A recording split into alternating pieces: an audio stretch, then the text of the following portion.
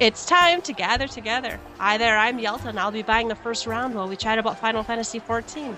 This is episode 45. Pull up a chair and join us. On the menu tonight, announcing the Heavensward Music Contest. Little Ladies' Day is here. Finally, we give you our patch 3.2 impressions, and we have Yoshida's response to a couple of recent events, and we'll announce our new contest. Ooh. But first, let's shoot the shit. What has been going on this week? I'm going to start with Zante. Zante is here with us again this week. So yay. What have you been up to this week? 3.2. I've been hitting it very hard, and it has been a lot of fun so far. So I've knocked out both the dungeons. I've checked out the striking dummies at Stone Sky Sea. I've gone through normal Midas and cleared all 4 turns of that. And then went through Sephiroth, did some crafting, and went back and farmed Coil for the new Glamour stuff. So it's been a pretty busy week. Sounds like a good one. How about you, Ruby? What you been up to? Pretty much the same stuff. I mean, we, as a free company, so many of us have been logging back in. I'm starting to see a lot of faces I haven't seen for over a patch, and I'm pretty happy to see a lot of people starting to come back and play. Like, zones are full, of course. You go into Idleshire and stuff, it's all jam-packed, so it feels really good to see everything jam-packed, people on doing stuff. So yeah, as a free company, I think we did one of the bigger things. We did the Coil farm. Like, we jumped on and we decided we were going to do like the turn 5 thing. So we did that for a bit, and that was a lot of fun. It's pretty good drops out of that, so I was pretty happy with that. And let's see, I had the replica Allagan cane made because I got enough little parts for that. Not as cool as you'd think it would look. I think the high Allagan is where it's at, because the Allagan cane, I was expecting the glow would change, but it really changes the glow and the color of the cane itself. So where I kind of expected like a dark metal with the blue glow change to a different color, it just like if I changed it white, the whole thing was white. Not what I'm expecting. Maybe better stuff with a high Allagan cane. We'll see how it goes. Let's see, did the dungeons, all the 3.2 stuff. Made an Orchestrion. Was pretty proud about that. Got my book, so made one of those for the house. And we had a pretty good Bismarck EX farm the other night, you and I, Yelta. And we didn't see any drops, but we had a good time, and it was fairly smooth. You know, it was just fun to do some old content. We bitch about Bismarck all the time, like, give us mounts, let us have a reason to go back, incentive. We got some incentive, and it was fun to do it again. So that was really pretty much all I did. What about yourself, Yelta? I did the new storyline. I did the new dungeon, the primal. I did Little Ladies' Day. I was so excited you made the Orchestrion that I went out and bought and crafted and got drops. Oh, you've been going nuts with that sheet music. I like the sheet music. It's fun to go find those. I mean, so many of them were pretty easy. Like if you want like the main 3 cities themes and stuff, you just go buy them with Gil. And there's a couple other ones you can just buy with Gil. But I had gotten some drops from running all the content, so I actually was able to craft those too. So that was fun for me. And of course, I did the Coil farm and I did the Bismarck EX farm, which, yeah, you're right. That was for Extreme, you cleared it and you were done. And you moved on to Ravana. That's how most people did it. But it was nice to get in there, and I like that fight. I don't know why. It's fun. Yeah. It's a good mechanic fight, and it's just fun. Yeah, so I've been pretty busy. So, and the new Beastman dailies. I'm all about Beastman dailies, so I've been doing the new Vath ones, and they're making me laugh so hard, and they're pretty funny, pretty good ones. And I have the little minion now, so very nice.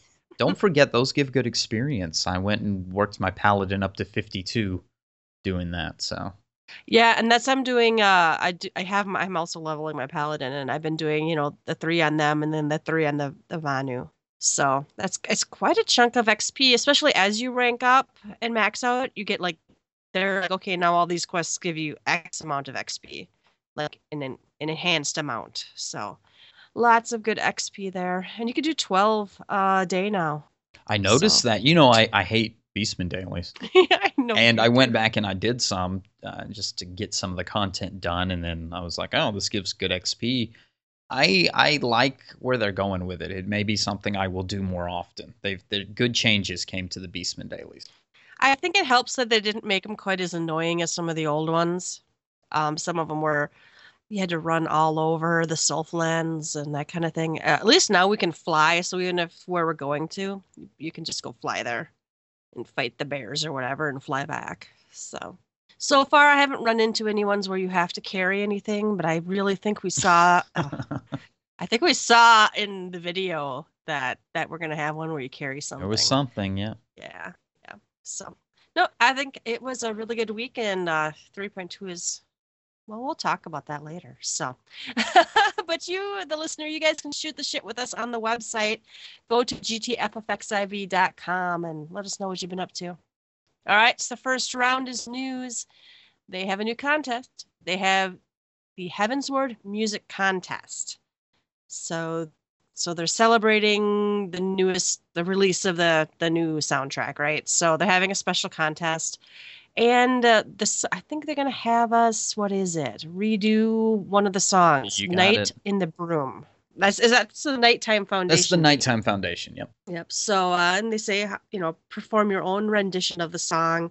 Or you keep it classy with a soothing piano or violin, completely jazz it up, or straight up rock it out. So there's, of course, some exciting rules and stuff. But did you see the prizes on this?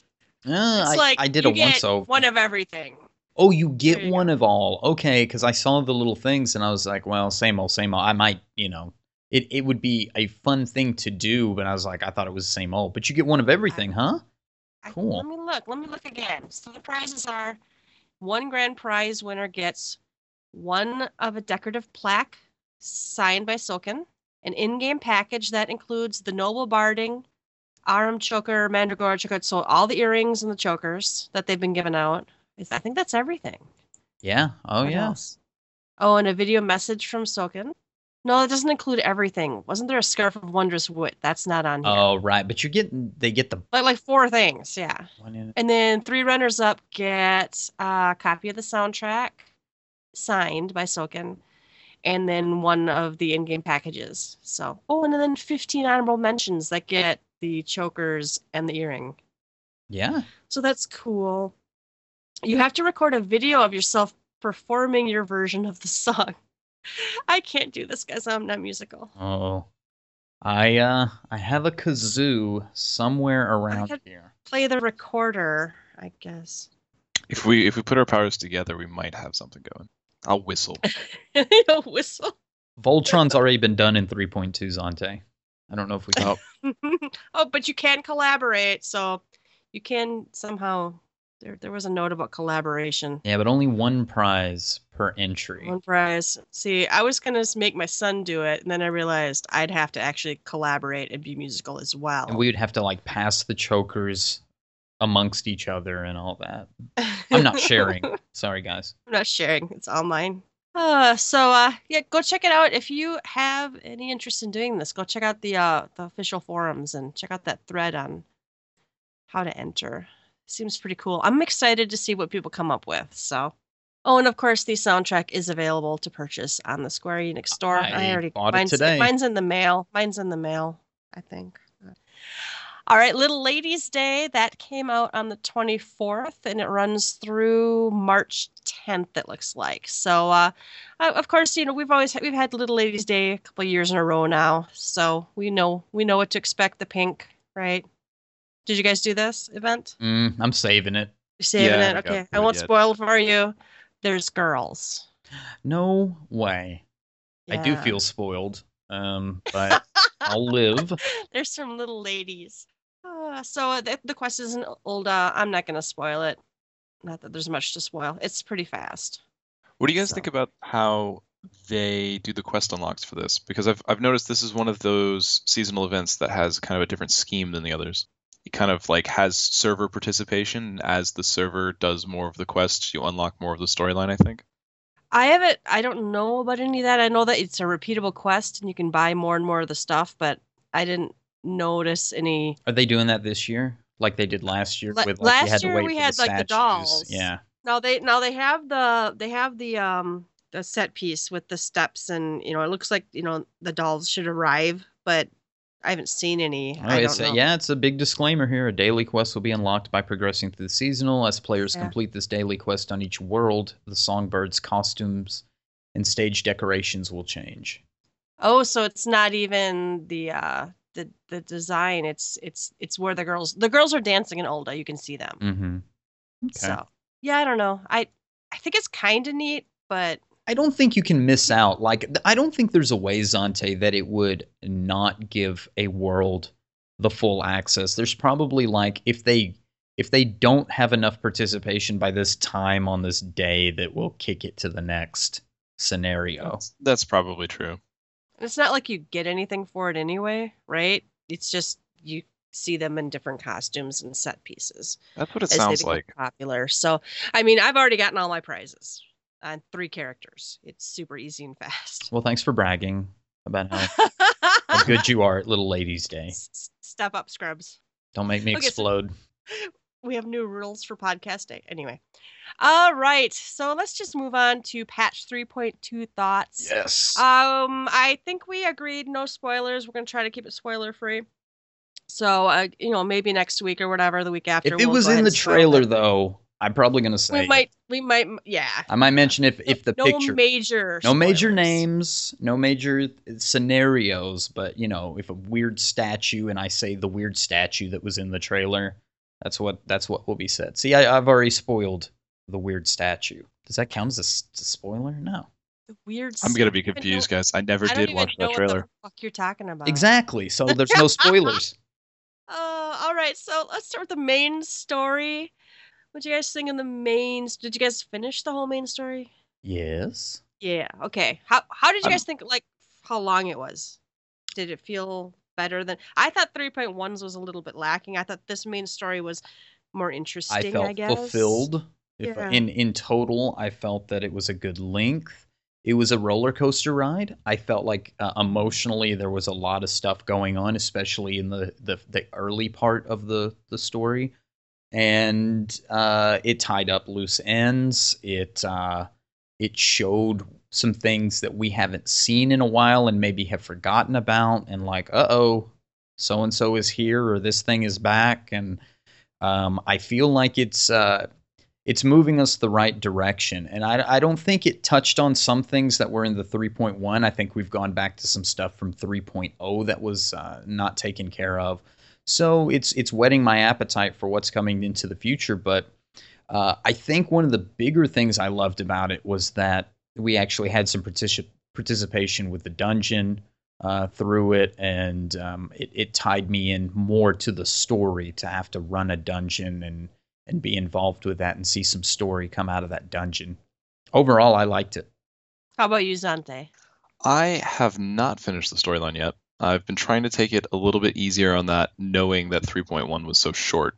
I was really trying to savor it. But I think I've gotten about probably 2/3, 3/4 of the way through it.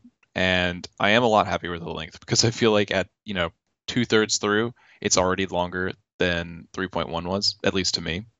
And maybe that is because running that dungeon kind of padded that length a little bit or something. But yeah, it feels good. I feel like there's been more significant story beats thus far.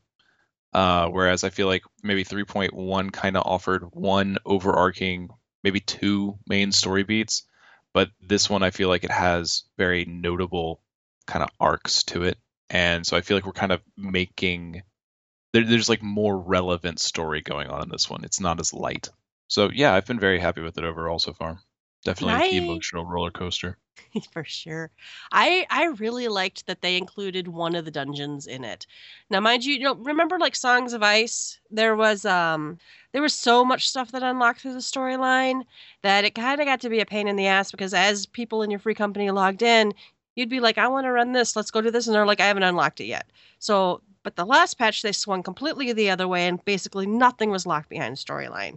And that just really made it seem, I think that helped make it feel unfulfilling. So this story, you have a dungeon in it, so that kind of helps break up the fetch quest monotony too. And then later you have a solo fight, which I enjoyed.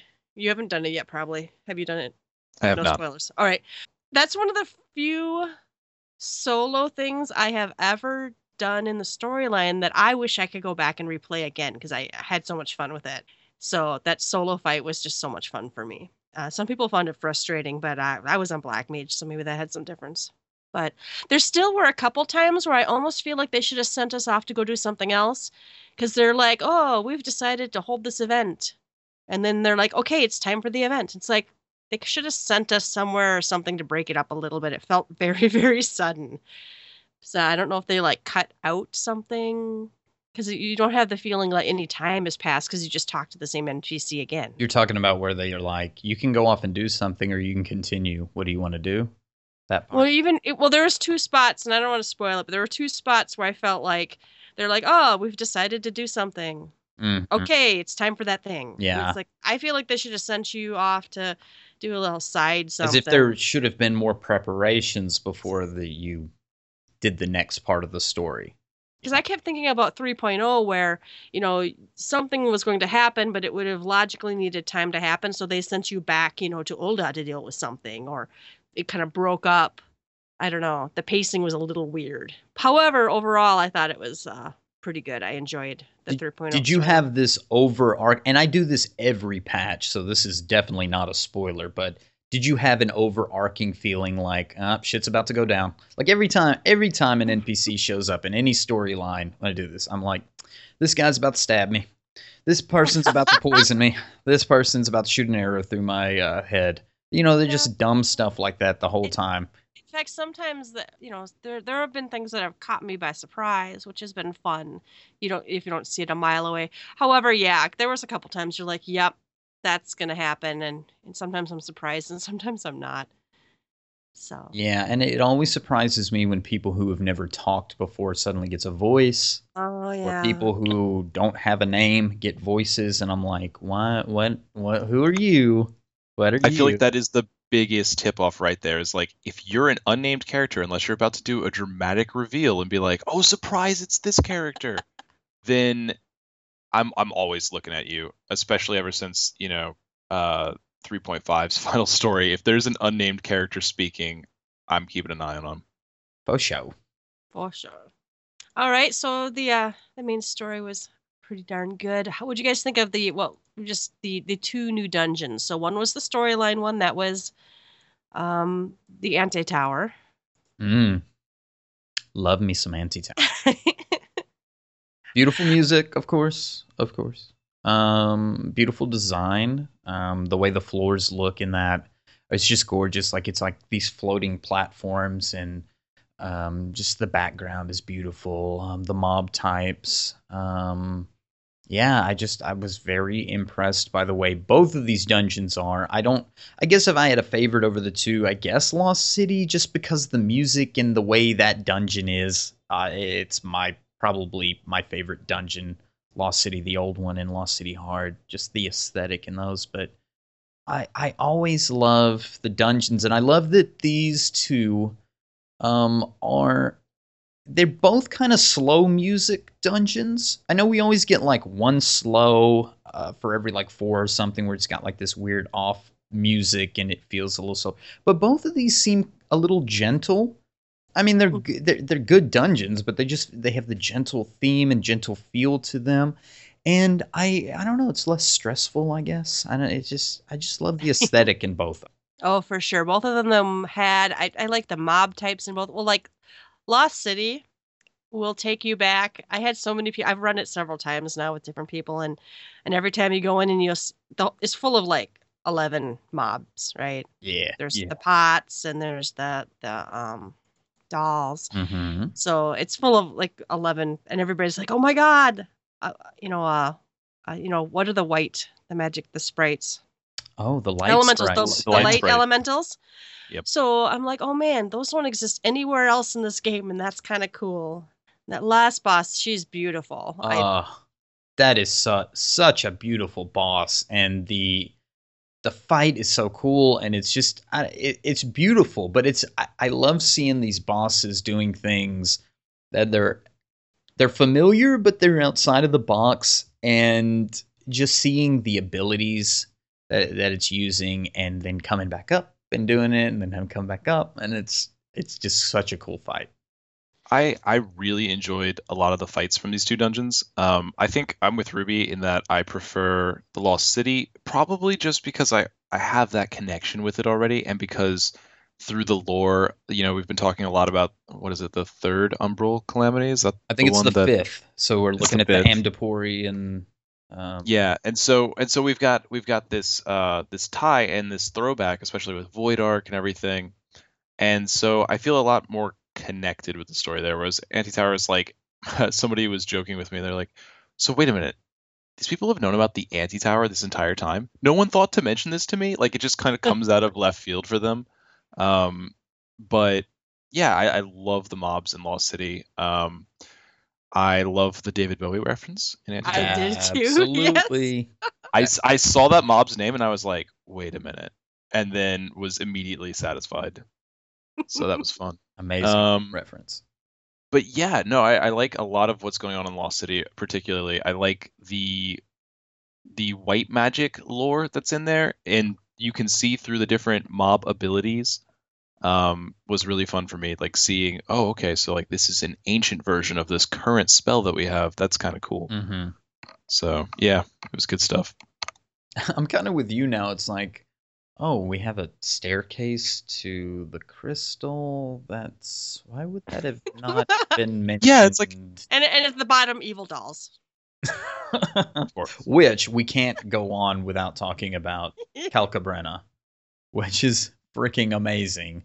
The music, of course, and then God, what a scary fucking face on that doll, especially the death throes. Holy shit. It was disturbing. And I like the mechanics, the actual mechanics of the fight too. It was kind of cool. Both dungeons, however, were pretty easy. Mm-hmm. I was kind of surprised how easy and very linear they were. The mechanics that were in them, though, both, especially for the boss fights, were fun. Yeah. Yeah, I liked And- the boss fights to both of them, and a lot of them. Like they weren't challenging, they weren't confusing, but they were just fun. Mm-hmm. I'm wondering if maybe they took into account. I know they're not making the dungeons super hard anymore, but I wonder if they took into account like maybe people may be over a patch behind on gear before they come into these dungeons, so they made it That's like possible. made Yeah. it easy for somebody who was coming out of 3.0 or 3.0 with a couple of pick-me-ups could do these dungeons. So Well, and they're I'm not probably surprised. Like they've completely, in my opinion, abandoned the idea of challenging dungeons, and they've abandoned the idea of like multiple paths and like puzzles for the most part. And I think a lot of that has to do with the tome grind. Like I think they know, and I feel like they've realized over the course of several patches that if you're going to be running this day in and day out, you don't want to have to fuck around with puzzles and stuff like that. People just want to go in, run down a hall, killing mobs, and get make their it tomes. That's and good. make it pretty. So they're really making these last dungeons have really been beautiful. Like what was the Arboretum? Was the gorgeous. Arboretum was gorgeous. Holy I actually shit. really like that one. So I think they're more focusing on the aesthetic and making the fights and boss mechanics novel yet easy. And it's just a grind, a pretty grind. And the drops seem to be whatever, but they're dropping the orchestrion songs, and they must have a pretty high drop rate because I've only ran these dungeons once and I got both songs already. Oh yeah, I got one of the songs out of one of them, and then there's of course minions out of both of the new ones. I don't even have all the 3.0 minions. I don't. I'm very sad. Well, Sad I think girl. for a point to this is, and we'll cover these in each of these parts, but with the additions of more minions, orchestrion pages, more cards, more mounts, more stuff, we've talked about incentive for a long time, and we're starting to see cool incentive in a lot of things and reasons to go back and run stuff. And I think that's why the drop rate on some of the stuff is kind of low. You know, because it gets you to go back and or keeps the item relatively rare so that like a minion, let's say I already had a minion and I can still loot it, I can sell it then. So now you're, encouraging, the economy. Mm-hmm. All right. We also had some new Alexander. This time it's Midas. I only did the first part completely hammered last night, so I'm gonna let you guys talk about it. I only did the first part with you. I was completely sober, and we had a good time doing it. Though it was fun. It was like it was just cool to kind of go back in and do it normal style without like the pressure of the Savage, because I haven't really been doing any Alexander since we quit Savage. I wasn't really running it for my relic much, so I hadn't really set foot in Alexander for some time. And going back into the first phase, when you're seeing the like you're running up the slope like you were in the other, but the slope is like really skewed upward, and you're jumping on the little air things, and so you're already like it's familiar, but it's different. And the boss fight itself was just wild. The final boss fight. I mean, of course, we had the Too Fast, Too Furious, I think is the joke. It's been going around. So you had the Faust, and we did that, and then we did the fight itself, which was gorillas and bombs. That was very mechanic-y, but very fun. mechanic-y. It's just kind of goofy. But like, I don't even know what the story is behind. Like, why the hell gorillas and bomb? I get the bombs because they're goblins, but what the hell is the gorilla part? I'm sure there's a book or a plaque or something I missed that explains why the hell there's gorillas involved. But it's hey, you know what? It's weird enough for me that it's quirky and fun, and I laughed when it came up, and the fight mechanics were quirky and fun enough that after one wipe, we had it figured out. It was a good time. Now, I did not experience 6, 7, and 8, so if Zante has cleared all those, he can tell us all about 6, 7, and 8. Yeah, sure. They're fun for the most part. I was not big on the last iteration of Alexander. I was not a huge fan of Gordian in either normal or savage modes.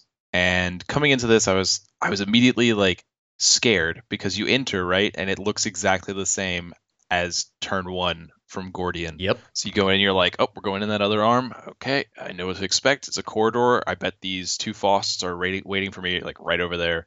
And it was so refreshing to get into the steam vent and then like have it do something completely different. So I was like, oh, okay, so we're actually not copying and pasting here. This is nice. And moving on, like, yeah, the fights were fun.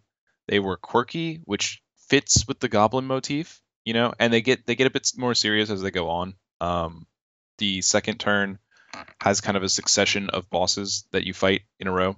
The third turn has an amazing aesthetic to it. It's really fun. It's a little bit more serious, but still kind of has in the back of it, you know, like that's the pinball action, right? Yeah, that's the third one.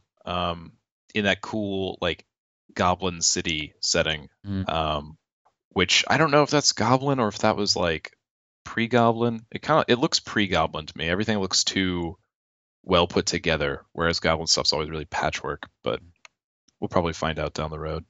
And you gotta remember, this is their summon, so they made it up. Basically. That's true. Right. That's true. I think wasn't it around before or no? There's something else to it though. That like maybe they've summoned the core or brought the life back into it. That's where I'm a little sketchy on the story, but yeah, they've somehow their wishes and desires has brought the primal back to life. Now, I will say that while I have cleared this, I completely skipped the story to it so far, like a scrub, because having multiple characters, I had a group of friends that really wanted to go in, and I hadn't unlocked it yet, so I just skipped the cutscenes and went in. And as I started skipping cutscenes, I was like, well, I got to do this on a second character anyway, so I'll just read the cutscene then. But yeah, and the final fight, went in. I don't think it's as difficult as turn 4 from the original. In normal mode, because it uses a lot of mechanics from previous turns. So if you figured out the mechanics to the other turns already, when you see them show up in the fourth one, you're like, okay, I know what we're doing here. And so it's not as difficult, but it was still cool. It was fun, but maybe not quite as climactic as maybe the final turn to Gordian.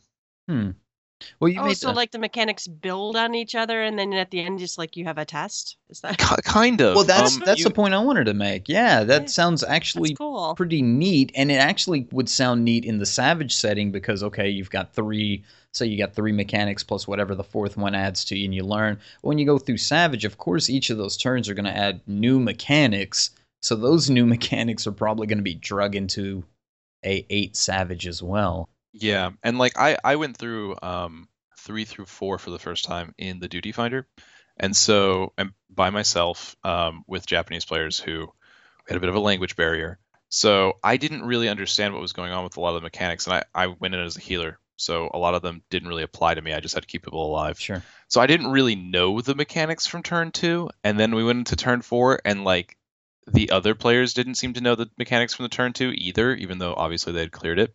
So we ended up vote abandoning the first time just because they couldn't seem to figure out what it was that kept wiping us. And then the second time through, I saw, knowing to look for it now, I was like, okay, how does this second turn work and what's going on here? And figured it out. And then when going into the fourth turn again, it was like, oh, this is really, I get it now. So it was kind of cool, and yeah, it would be neat to see that apply to Savage, because then you can go back to other turns to get a grasp for certain phases of the later turns. But yeah, it was good overall.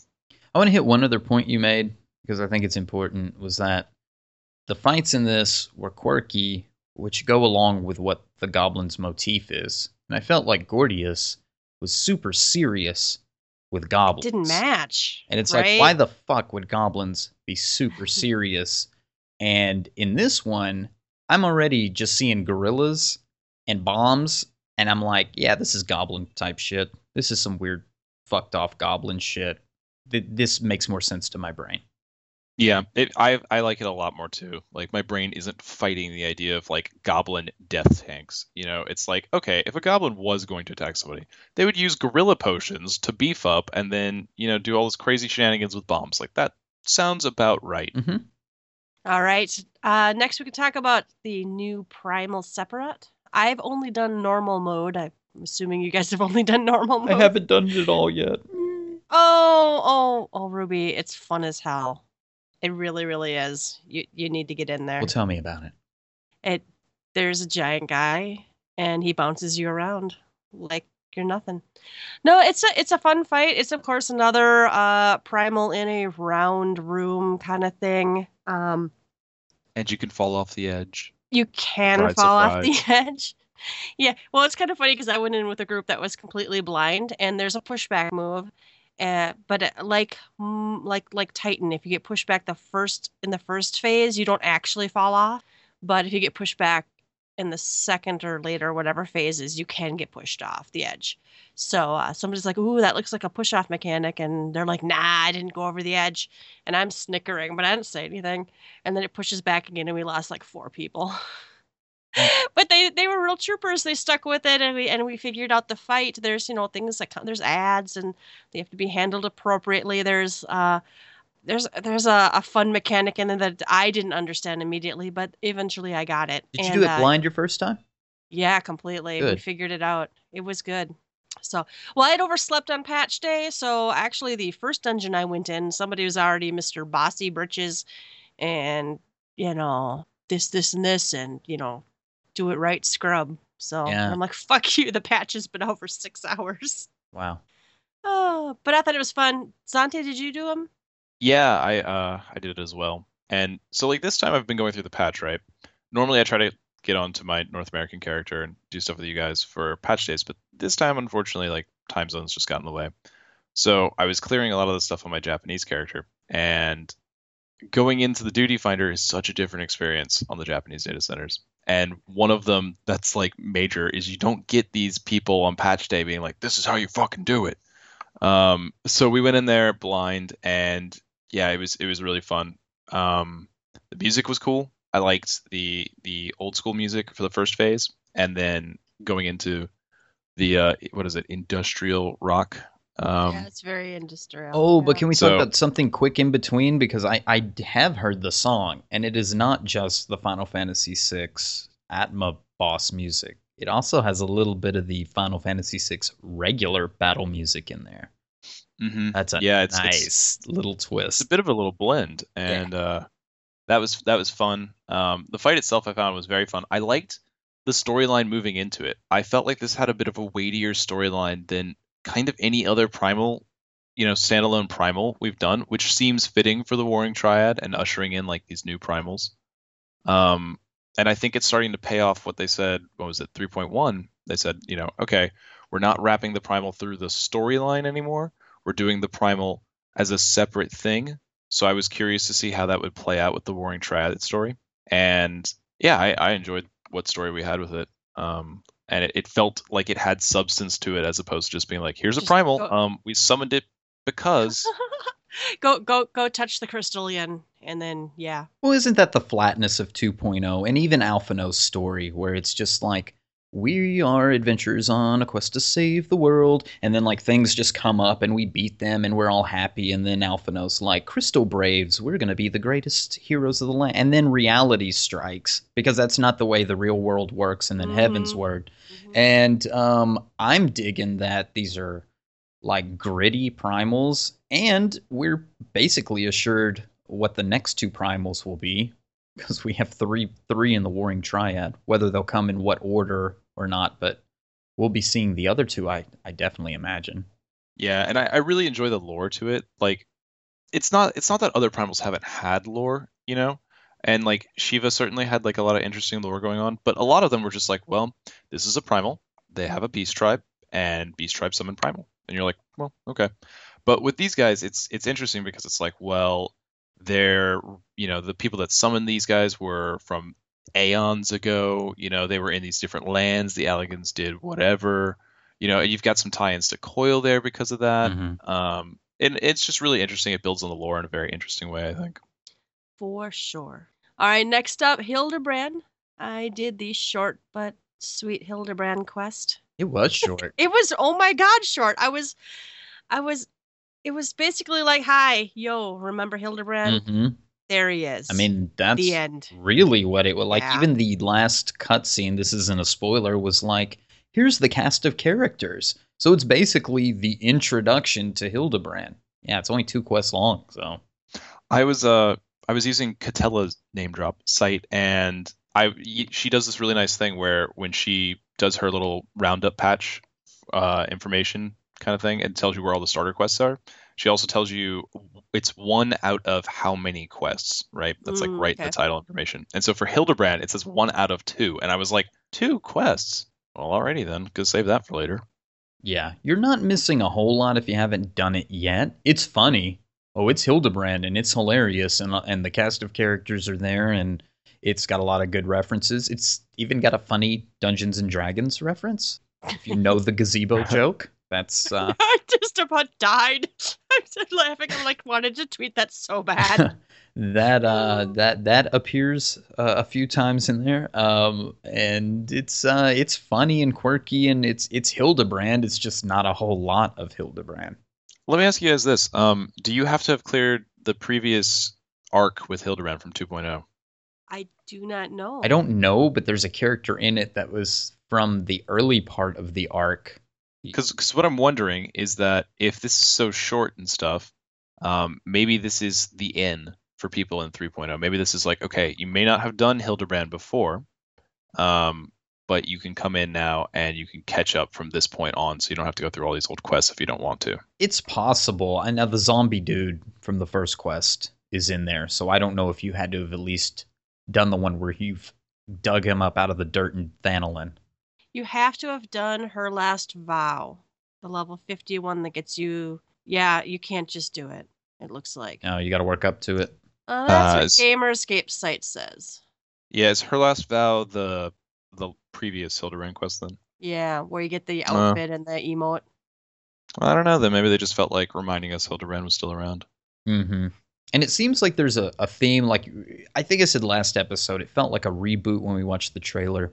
And I still have that feeling because you're seeing some of the original cast of characters from when Hildebrand started off in 2.0. And this is not much of a spoiler, but you do have a detective-like character that is with you that is probably going to be Hildebrand's thorn in his side or vice versa throughout this storyline. So So, yeah, sorry. Can we talk?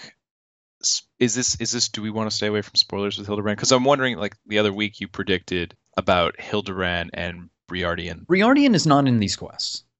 Okay. There was no Briardian in these quests. I don't guess it's much of a spoiler because the guy's around Foundation. He's with the other line of quests. But- Briardian is Yeah, so there's a guy named Seer that is following Hildebrand or is looking for Hildebrand as well as other casts of characters. And this Seer character seems to has a way with Hildebrand that he's like, I don't know if I like this guy. So you can already see the comedic angst that's going to form between these two characters. And that's where I go with the reboot. It's not the same people, but it feels like it's going to be season 2 of the same comedy, same elements. Cool. I laughed a lot. I laughed too. I laughed quite a bit. All right. Also, we have new Beastmen dailies, the Vath tribe. And if you don't remember, they are the bug type guys. And they're all the Nath apparently are like of a hive mind. And these guys have like, you learned this in an earlier storyline, that they no longer, they like broke away from the hive mind and have their own little town. And the new Beastmen dailies are kind of, you helping them. I actually really like it. The storyline, this is a tiny spoiler, but like the first thing they do is decide they want an adventurers guild. And that's, I don't know why, It's but I cute. like, they wanted to be like, they wanted, I think they're like dying to do anything that's not just a Nath kind of stuff. They want to be They want to have independent. personalities, and they want to have roles, and they want to have real lives. And so that was a little touching for me. And you help one of the little Vath guys around, and they're about what you'd expect from a Beastman daily. There's of course the one where you fly around on their mount and you spray things, and there's we go kill stuff. How and pick about stuff that up mount? around.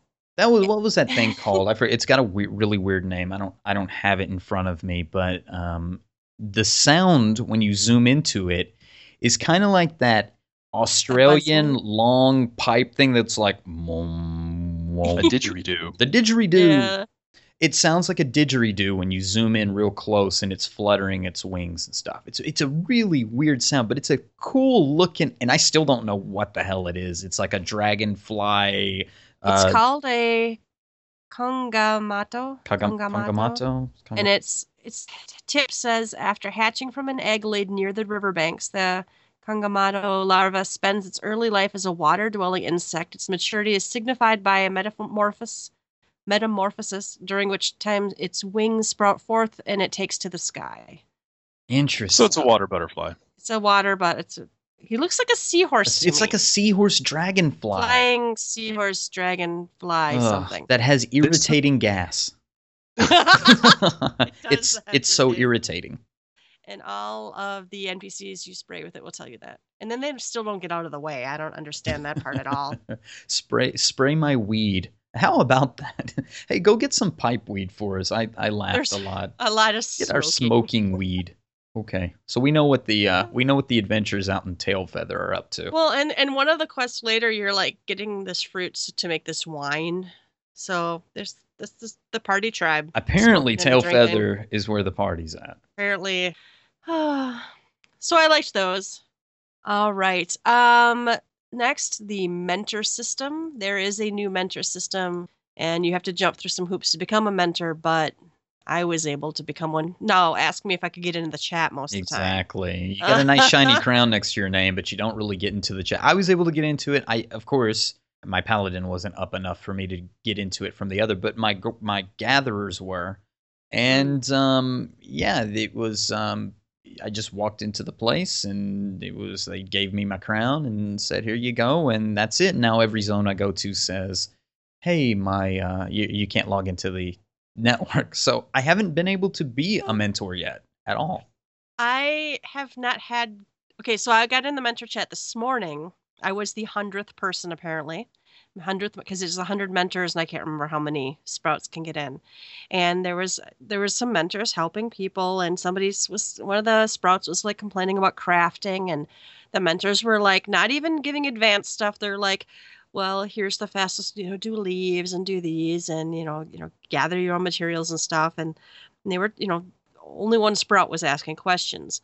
Someone comes in there and it's like, well, you really should just point them to a guide and clear the chat. And they're like, what? So there was a meltdown in the mentor chat today where somebody thought, when it wasn't even like this conversation was going on for an hour or anything. They're like, let someone else ask a question. And we're like, we can see the sprouts. If they have a question, they'll ask. And then once that all blew over, a sprout did ask a question. However, it was about how do I stream or how do I record video from this game and stuff like that. So it wasn't even like in-game stuff, but whatever. People are getting help. So I don't know how super helpful the mentor chat has been right now, since it seems to be just mostly mentors yelling at each other. You had some good ideas for it, though. We talked about this last night in game, and you had some good ideas about it. Do you remember your good ideas? I don't remember my good ideas. I remember. You were hammered, so you don't remember your good ideas, but you had them, and I remember them. And one was to toggle off. If you're a mentor, you should be able to toggle off the chat some way where you can, the mentors themselves can toggle off the chat where the mentees can all talk. And then when a mentor wants to get into the chat, they can pop in later or something. But that way it frees it up for more mentees to be in there instead of like all the mentors being in there and no mentees. Because that would be stupid. What's the point of having a chat with 99 mentors arguing at each other and one mentee in there? Doesn't make sense. I actually have posted that on the forums on Friday, I think. I had posted please give me a way, like especially if I'm like running something else or I am too distracted to mentor right now. Let me opt out and then free up that slot for a mentor that is paying attention. Some mentors are just hiding their chat log. Yeah. Well, that doesn't free up any spots. Exactly. So maybe they should just all opt in. Maybe sprouts opt in automatically, but mentors are like, okay, I feel like mentoring now or something. I don't know. It's not quite working out. Oh, and then I did mentor roulette. I did an in progress mentor roulette. And I got into party C. I get in there and like party A is full of trolls. And then party C, then they called me out. It was an in progress. So they were like at the puking boss. And you're Void Ark. Yeah. So somebody's like, well, there's a mentor in your party. They should be explaining all the mechanics to you. What? So then I'm like, okay. And then so like somebody didn't do something. No, this was not that one. I don't know. I did several roulettes last night. So you're responsible for your party. Apparently I'm responsible for the entire party, even though no one asked a question. So then when I saw somebody do something wrong, I just typed to my party, hey, don't bait those over there or whatever. I don't remember what it was. And they're like, somebody came back with, well, don't feel like just because they called you out, you have to tell us how to do everything. And I'm like, okay, I'll just shut the fuck up then. So what? So it put a target on your back. Oh, yeah. So now I felt yeah. As a mentor, as soon as somebody has a question, I'll answer it. Until then, you tell them what to do. Because I'm not going to be the asshole. And there's that fine line between, hey, I want to be a helpful player, and I pay for my sub, and you're not going to tell me what to do. Oh, yeah. Yeah. It's also a bit odd to me that, because that sounded like it was a Void Ark, right? Yeah, I did a Void Ark, and I think I had a similar one in was Crystal Tower, the second one. So it seems odd to me that like Mentor Roulette would be prioritizing that kind of content in the first place. Like it would have never even occurred to me that you would have gotten put in there, because by that point I'm thinking you don't need a mentor anymore. You're at max level. I would think so too. Well, what good is a mentor in a Void Ark? Mentor in a Karn normal, I get. See, that's what I was thinking, and so I guess it's a bit of a weird situation where somebody would like put a target on your back, because normally you're going into a party, I would think, with like a group of 3 other people, and they're just like, hey, we can't clear whatever, or I think that's probably what they had in mind, at least. And you don't have somebody being like, tell me what to do or shut the fuck up. Yeah, well, and what's really funny is like Mentor Roulette includes extreme fights, right? The striking tricks, why is that in Mentor Roulette? Yeah, that doesn't sound appropriate to me, because at that point, like it used to be challenging content, right? Like that was something you needed to know what you were doing, and you needed to be able to, strategize and work with your teammates, not have your hand held and guided through it, kind of. However, I am enjoying one roulette that pretty much will pop me into anything anyone needs. So maybe that's the entire point. Just fill in that spot. So I can get a cue to pop, and I can help somebody clear something. And then who knows? Maybe it does search first to see if any low level stuff needs filling first, and then it searches. So as a DPS, which is what I queued up as, I'm gonna probably end up in a Void Arc or something that needs multiple DPS. So I don't know. Maybe the math works out. I think they will pay attention to this very closely, though, and look at feedback very seriously. They may not be able to roll it out as fast as we hope, like the suggested changes you mentioned, but I think they're going to really look at it because obviously they've put a lot of development time into making the system. They obviously think it's of great importance. It's something that needs to exist. So I think they're going to look at it and take it very seriously. Well, I've already seen 2 screenshots of apparently like a Gil Seller who has Mentor inviting all of his Gil Seller buddies into it, and then screenshots of people kicking them all out with those seen that one. keyboard roll faces. Yeah, keyboard roll names. So they'll make changes. It'll be all right. All right, if you're not doing a mentoring thing, you might be visiting the Hall of the Novice. I've messed around in here a little bit. Me too. What did you guys think? I liked it. I thought there were some good points to it. Let me cover the good points, and I'll tell you what I think could be changed. And overall, I'll just say this, 3.2 is very good. So there are very minor things that I would tweak about some of these aspects. For Hall of the Novice, the good points, I think it covers the basic stuff really well. It starts you off with a let's dodge AoEs, and that one actually ramps up a little bit. Like if you kind of have to dodge AoEs in that one. And two NPCs AoEs, which is what I liked. I'm like, so first you just dodge a conal and a line, and then now a black mage starts casting at you too. So you have to, and then the tank uses Holmgang on you. That surprised the fuck out of me. Fuck, and then like stay calm, and like the whole time that it's giving you helpful messages. Now don't panic, hang on, you'll have time to move, and then sure enough you do. So I thought at least that initial one was really good. The initial one was good. Now I thought some of the subsequent ones could have been a little more intense, because I did like the intensity of the first one, and I like the intensity of the last one. The intensity of the ones in the middle, and I guess it's not supposed to be intense, but I still expect it to have a little more intensity. Anyway, these are level 15, so I get that. And that is what will draw me into what I would change. I really think they should have a level 30 set as well. That is double the intensity or something of these, where you're actually using some 30 skills. I did this on my tank because my tank is the weakest of my 3 jobs, and I was like, let me try this as a 50 paladin. And I had an enjoyable time, but I had no point where did I have to manage my cooldowns. There wasn't a spot like, here comes a big tank buster. Here's what we call a tank buster, and be sure to use Sentinel or something for this one. There was none of that kind of stuff. So was there anything that like stunned this? No. Any of them stunned? No. There was no stun this. And that's right up there with dodging AoE. That's when we're getting Shield bash. legit. Like when do I stun? When do I silence? When do I do things like that? And I think those could be covered in a 30 set, or if they did a 15, 30, 45, 60 set. And maybe they plan on doing that, but I think they should have had maybe a 30 set already implemented in this as well as a 15.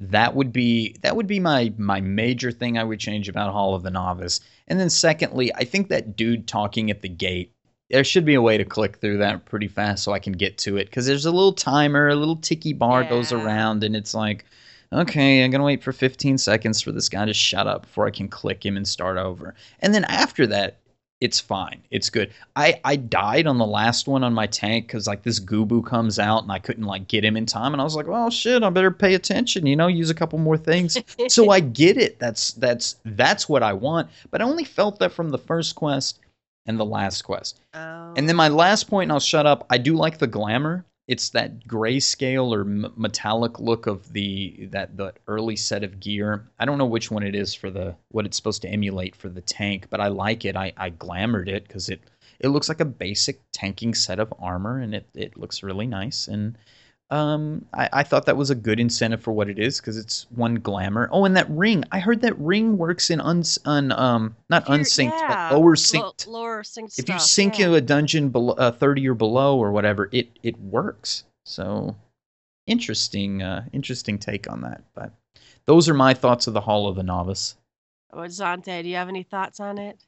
I didn't actually go into it, but Well, so, great. Now we've spoiled it for you. yeah, no, it's fine. Now I know what's in there. The one thing I think about the whole mentor and Hall of Novice combo dealy here with training up the new players is, I don't want this to sound too harsh, but that the fact that we have to come back 2 years after this game was introduced and introduce more tutorial stuff, whereas we've said time and time again, like the entire first bit of this game is very handholdy and kid gloves on. It's very friendly to new players, I think. You get active help text throughout everything. You get, you have your guild hests, which is the thing I guess that grinds my gears the most. Is you have guild hests, which were designed and promoted as a way to learn certain skills and actually have content to challenge. It's supposed to kind of give you a little bit of a taste of what's to come, and they give you hints in the text. And I feel like it's just a bit of a shame that apparently they feel like they've missed the mark in training up new players, and that now all this time later we have to go in and put development time into making a new system for this. Yeah. No, I agree. Yeah, it seems like the leave system, which guild leaves is part of that. The guild hest, I feel like, is kind of maybe tied to that old way of the leave system, and they're just things that they, once again, like they made something and they just kind of throw it away. They didn't put these new items, this gear in guild hest. They didn't make hey, we've decided to do a tank, a DPS, and a healer guild hest tutorial that ramps up to the guild hest. Here's the difference, though. Here's the difference. I think Hall of the Novice is all solo content. There are people who are scared to death to even go into Zatasha. These are inexperienced players who don't know how to MMO, and I think that's the target of this, where guild hests are, you're in a party and now you have that pressure of screwing up for 3 other people. Somebody's done the math of the casual dollars versus hardcore dollars, and casual dollars must be bringing in some more money. They're looking to get a lot more casual dollars. But they could have gone back with the guild leaves, right? Because those are mostly, you can do them in groups, but like they're mostly single player stuff. I feel like this could have been better integrated, and I guess like the encapsulation of this point for me is, does anybody else think it feels really weird having that thing right outside of Aleport? That just feels so out of place to me. No, because that's where you go to the first dungeon. Yes, it makes metagame sense. Like, I understand the progression, but the aesthetic is strange. It's very odd. Yes. Yeah, but it's like, why do we have this guild sitting not even in Aleport, but outside of Aleport, just like... Well, and there's no story. They should have put like a grave or something, like some novice player died there and we're thinking about doing something to remember something that ties it in. Actually pretty good. And it just kind of appears magically. Yeah, now we just have a building that, I mean, I took a screenshot and put it on Twitter prior to the patch, and I was like, standing out front of the Hall of the Novice, now where's the door? And it's like, it's just a rock wall. See, and I haven't been there yet, because you can do everything from the Smith in any of the starter towns. Which I like, too. Yeah. So I haven't even been to Aleport since 3. And I guess they just needed a visual representation by the time somebody's like, well, now you have to go to Sistasha, and they're like, well, fuck, I haven't played with anybody yet. I'm seeing some mean shouts and some ugly stuff, and I don't know if I want to play with people. Let me walk up this hill to see what the hell the quest is. Oh, what's this little green building thing? I get it. Like it is, like but it is. Yeah, odd. I do think like the meta reasoning for putting it there makes a lot of sense, and that it is it is a good eye catch. Although I will say the icon for the Smiths, right, really big, really hard to miss. It will definitely, like, new players will see this and be like, huh, what's that? You make a point, and I saw this in the Vath Beast Tribe quest. There's some new symbols that they're kind of goofing around with over people's heads and stuff, and I'm kind of liking them. I like some of the ideas. Maybe not all the symbols look great, but they're getting creative or experimental with some of the things that are over some of the NPCs' heads to make them stand out a little more. Yeah, and it's a little nice to see them break away from that meteor motif, we've been working at with like the meteor for the main quest. It just like, because the quest icons can look very similar. So seeing, like, I think the Smith symbol is a Mandragora sprout, right? Mm-hmm. And so seeing that, you kind of already have that imagery of, hey, that's what's over my head. Maybe I should go talk to this guy, if you're a new player. And so yeah, it's nice to see that moving forward. All right. So after you've finished all that, you should probably, 50 levels later, go check out Stone Sky Sea. This is just outside Idleshire. I think you actually start by talking to an NPC in the town. Oh, guess who? And Oh, yeah, there's like a Yeah, he's pugilist, right? That's in town, and he's standing in the spot that our old friend, the adventurer there, the goodly adventurer, and it's like, where's the old guy? The old goodly adventurer, he had a good job. He was sending us And then they outside the took city, it and then they away. took his job away. They Unemployed. took our jobs, and we just want to make Idleshire great again. So we want to see jobs come back to Idleshire. So the pugilist takes us out, and guess who? The goodly adventurer has a new job, and he brings us into Stone Sky and Sea. Which is the not parser we've been promised. And it is most definitely not a parser, though. It's not a parser. No, but it was fun. Like, I went into it and I had a blast because it's just beating up on the thing, and it plays the cool Final Fantasy II music that we hear several times in the game and on those the new glamour trailers that we get. And I had a blast beating up on this thing. I think I ran through once on my rotation on Summoner, and I beat something like really like one of the very first ones, and then I tried something a little harder, and I was pretty happy with my DPS on it. Now I couldn't tell you what the number was, but I beat the thing. So I guess if somebody had a question, I'd say, "Hey, I beat the thing. I promise." I did think this would be a good tool if you wanted to watch somebody's rotation. And mind you, they said that other people couldn't join you for this, which is technically true, but it's just a little island off the edge of Dravania hinterlands, so you could like watch somebody, right? Well, right, and there are other people there. Yeah. At least there were when I was there. Like And when so, I finished, another person popped up in my spot, and they started attacking the new target at the spot I was just at. So I could just stand back, and I was like cheering him on. yeah, and I play with I'm a scrub and hate being social in MMO, so I play with other people's names off over their head.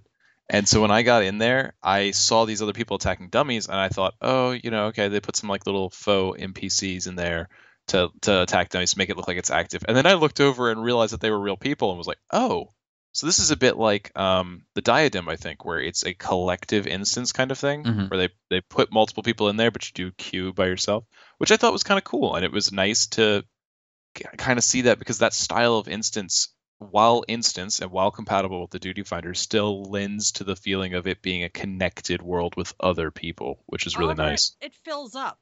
Mhm. That's Does it? kind of weird to me. Yeah, if there's more than like 10 people in there or something, you can't get in. There's a message. Oh, that's odd, because I figured they would have had duplicate instances of It's it, not which is the really whole point. instance though. It's not. It's still It's in the not at all. hinterlands. No. So can you fly over there or no? Yes, because you can fly right back. You can talk to a guy that's standing there, and he'll port you just over the gorge back to the Goodly Adventurer.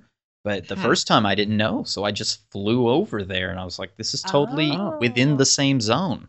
So see, I figured that I guess what I just said was completely false. It's not like the Diadem. It's just actually open world It's content open that world you content. So I don't set really up. get, because we got mixed messages in the beginning that no other people couldn't join. And maybe they can't join you. Like, I didn't attempt to attack somebody else's mob because I didn't want to get yelled at or, be a jerk. But it probably gives you the message, this is somebody else's duty. So you can't help them attack their target. That's a bit odd then, that you go through the duty finder. It's a local duty finder. You have to talk to that guy to pull it up, but to organize like what you're fighting, because it really made me feel like I was going into an instance. But and this would seem like, and they talk about queuing up for it. They say you have to queue up solo, blah blah blah. Like all the language around it made me think it was an instance. And it could be something. It would've made sense. It could be experimental. What the changing the lines between what instance and open world and queuing up for stuff that may be open. Maybe this is a part of an experiment of things they can do bigger for 4.0 or things later in the 3.0 line. I don't know. That's me speculating. It's just got a weird vibe that you're queuing up through the duty finder to be teleported, 100 feet to an island across a gorge, and you're just fighting stuff that other people can watch, which kind of is nice if you wanted somebody to watch you. And I was going to make the point that you could, I guess, video what you're doing and have somebody watch your video. Very cumbersome, though, to have somebody help you with your rotation or DPS. And once again, there's no numbers. People have made like this thing on a website that you could punch in some stuff and it would give you some DPS numbers. Is that right? Yeah, there's a website that if you're failing, you type in what % the boss was at and how much time or something. I can't remember. There's like a couple That would make fields. sense. Yeah, and like what job did you go in as and which one did you actually choose to challenge? Mm-hmm. It gives you kind of, I don't know.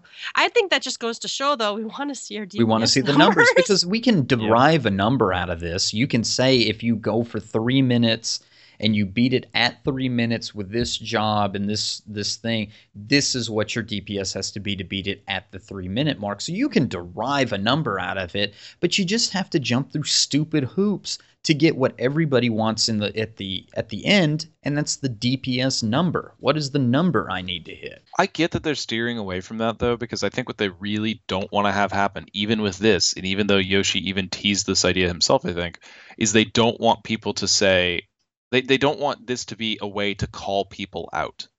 They don't want this to be something that you can say, like, like notice that you can't go and check achievements on somebody and say that they have cleared a certain thing, right? Right. And so you can set up a party finder and say, be able to beat, Stone Sky Sea challenge, whatever, but you can't check it. And so you can't really police people like that. I think that's what they're looking to avoid via the number thing. But yeah, it's like people need a more measurable, they want a really finite way to say, this is where I'm at. Mm-hmm. More specifically than just, I cleared this thing, so I should be able to clear this other thing. Well, and it's just a pass-fail. And I appreciate it for what it is. It is do I have the DPS to beat this thing? But as for it falls down, however, as a tool to do anything else. Like, am I working on my rotation? Well, without any sort of number, it doesn't even have to be a number. It could be a grading system, right?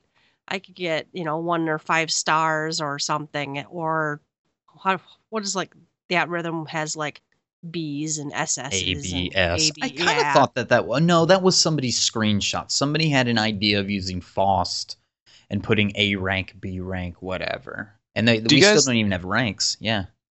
Go ahead. Do you guys think that people are going to use this? Because, I mean, I think that most people who really want to fine-tune their rotations and their DPS, yes, those people parsers. Those, but they use parsers, right? Oh, and so what I'm wondering is, because like I didn't even realize this could be full because I saw one other person when I was in there. So what I'm wondering is if maybe the hardcore people are like, that's nice, I'm still going to parse and in my front yard and figure out what I need to be doing.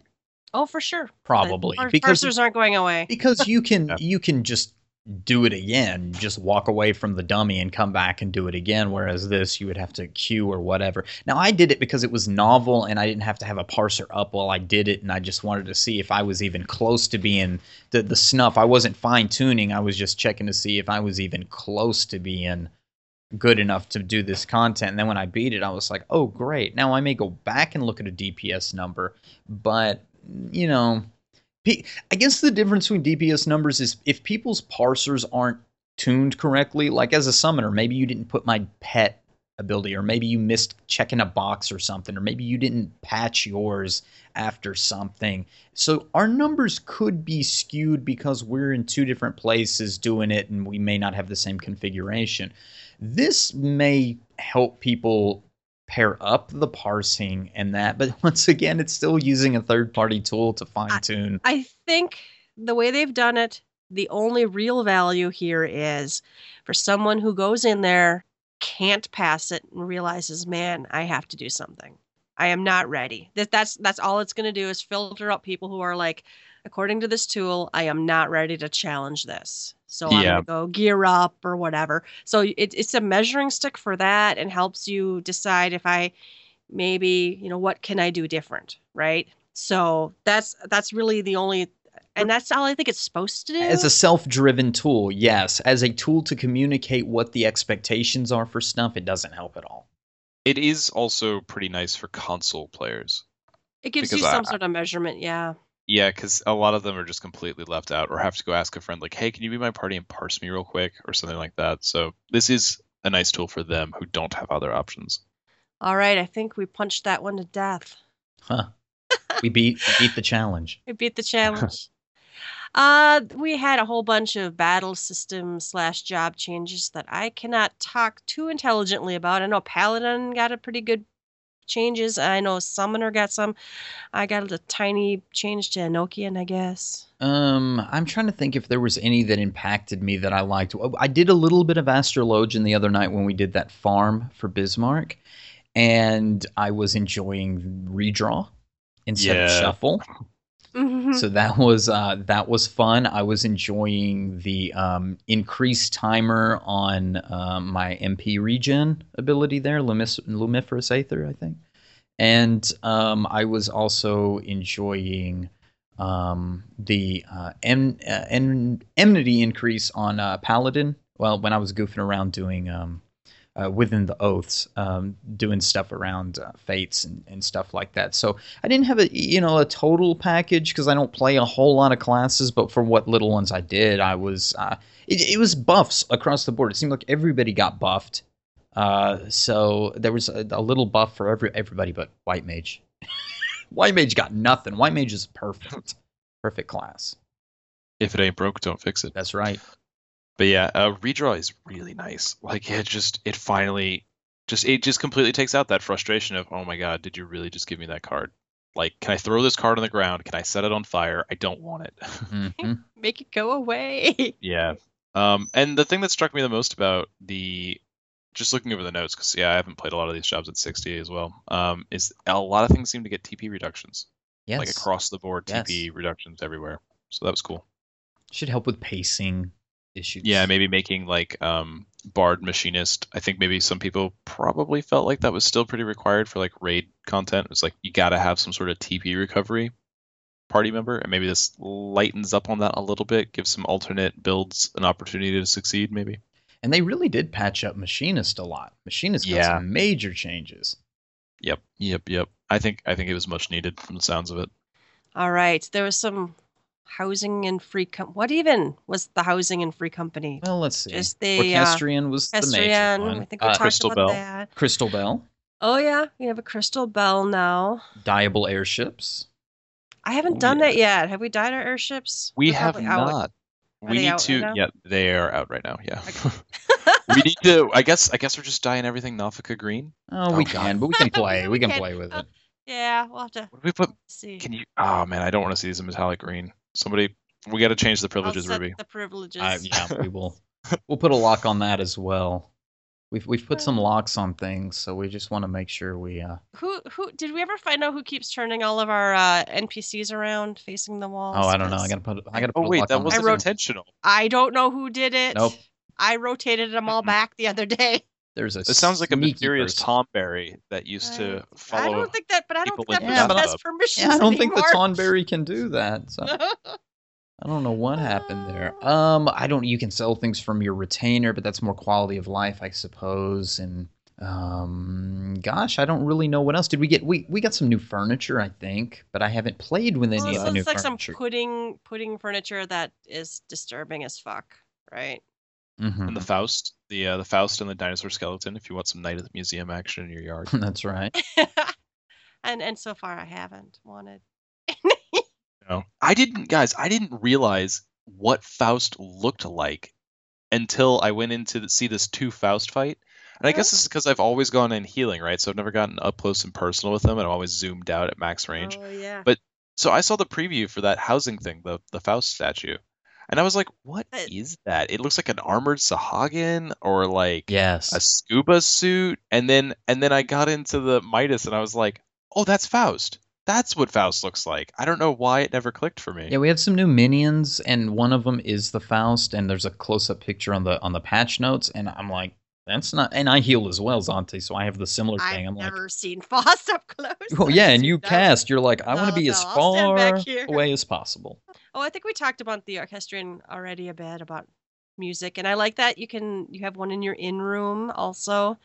that you can, And it's play with. basically, if you have the song, you can change it. So, for example, Yelta's got a ton of songs, and she's put Another Round as the music for the house, which we love. Usually, yeah. And I was able to change it to something else, but she couldn't change it to what I had changed it to because she doesn't have that song. However, me changing the song, everybody can hear it, so you don't have to have the song to hear it.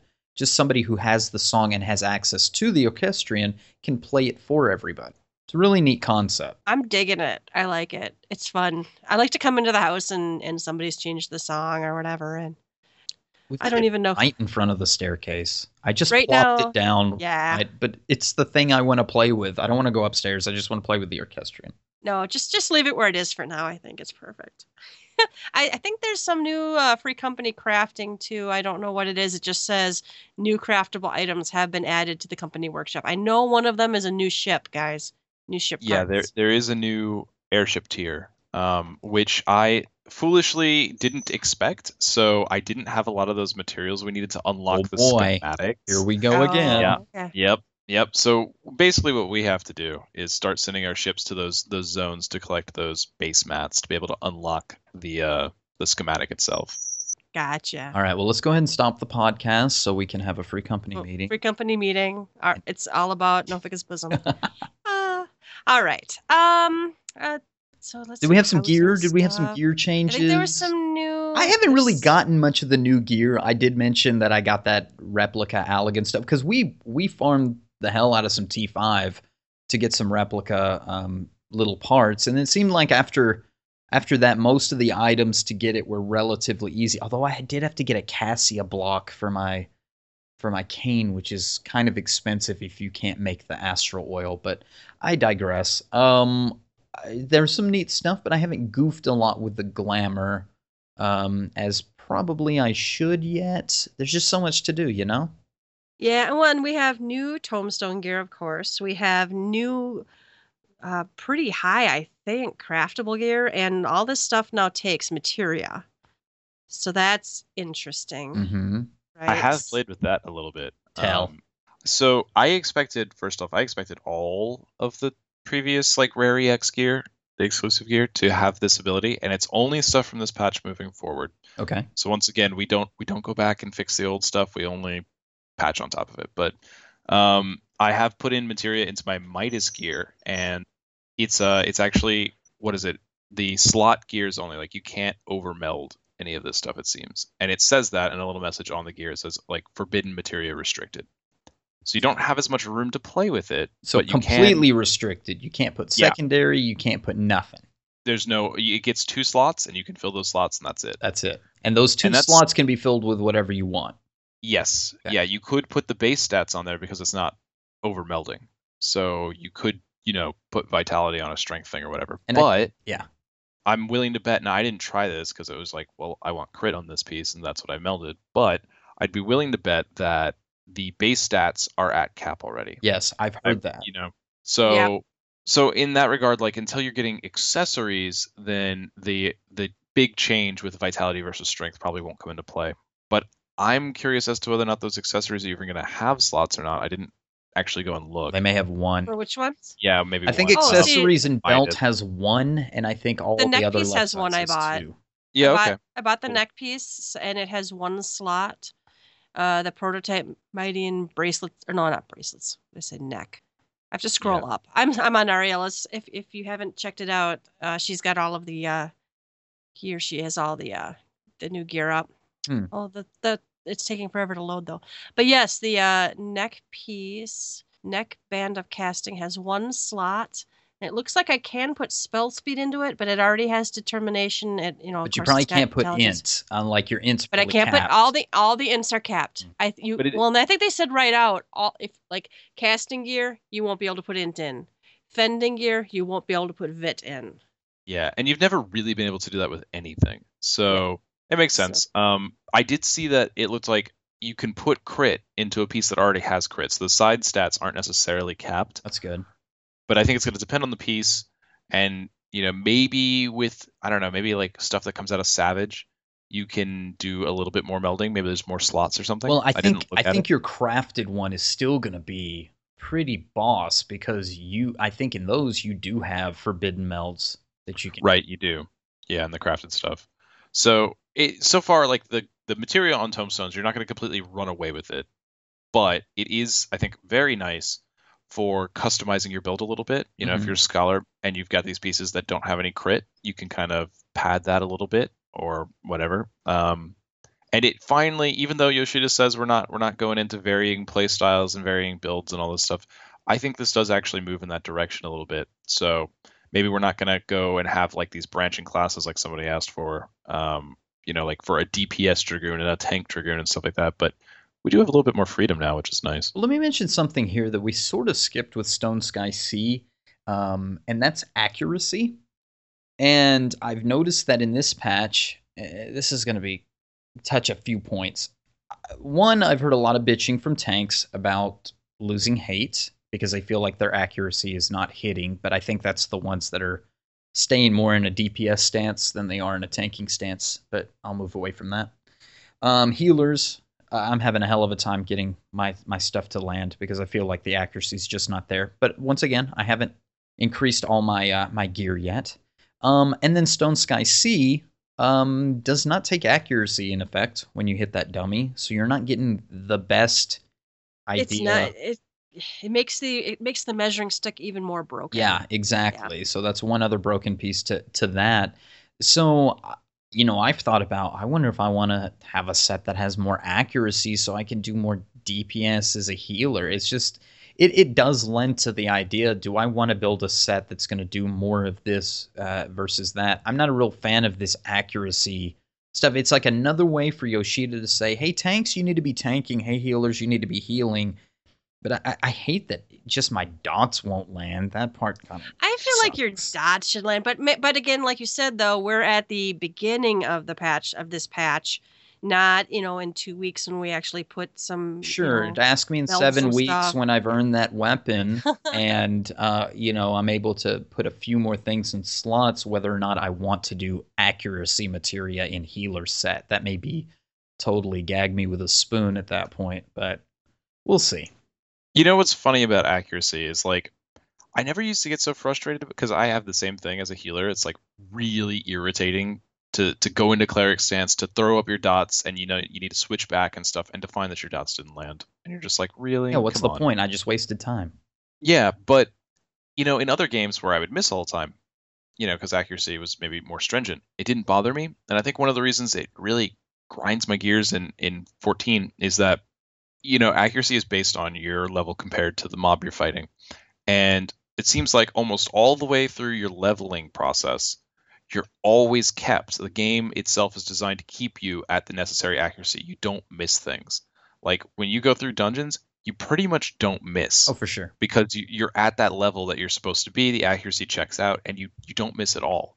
So you go through most of the game never missing. The 24-man raids handholds you. Yeah, you never miss, and then you get into certain content at the end, and it's like you're whiffing left and right, and you're like, "What's this nonsense?" And it's like, "Well, you don't have enough accuracy." Yeah, as a healer, it's just a big middle finger. Yeah, it's like, well, where am I going to get accuracy? That's why for the tanks, I'm just like, shove it a little bit, because it's like, I understand you guys need to be tanking and hold the hate, and I get what you're saying when you know, you want to do a little more DPS or whatever, but you guys aren't really, I don't think that's as much as missing as maybe the enmity thing is skewed in a different way. I just, it pisses me off because I take a risk when I switch into cleric stance that I'm not going to heal my tank properly. So I'm taking a 5 to 10 second risk there, or, you know, a 5 second risk to pass that. Well, maybe cleric stance should just give you 10% more accuracy or something. That would if you're be nice. gonna, you know, if you're, I mean, like fixed, right?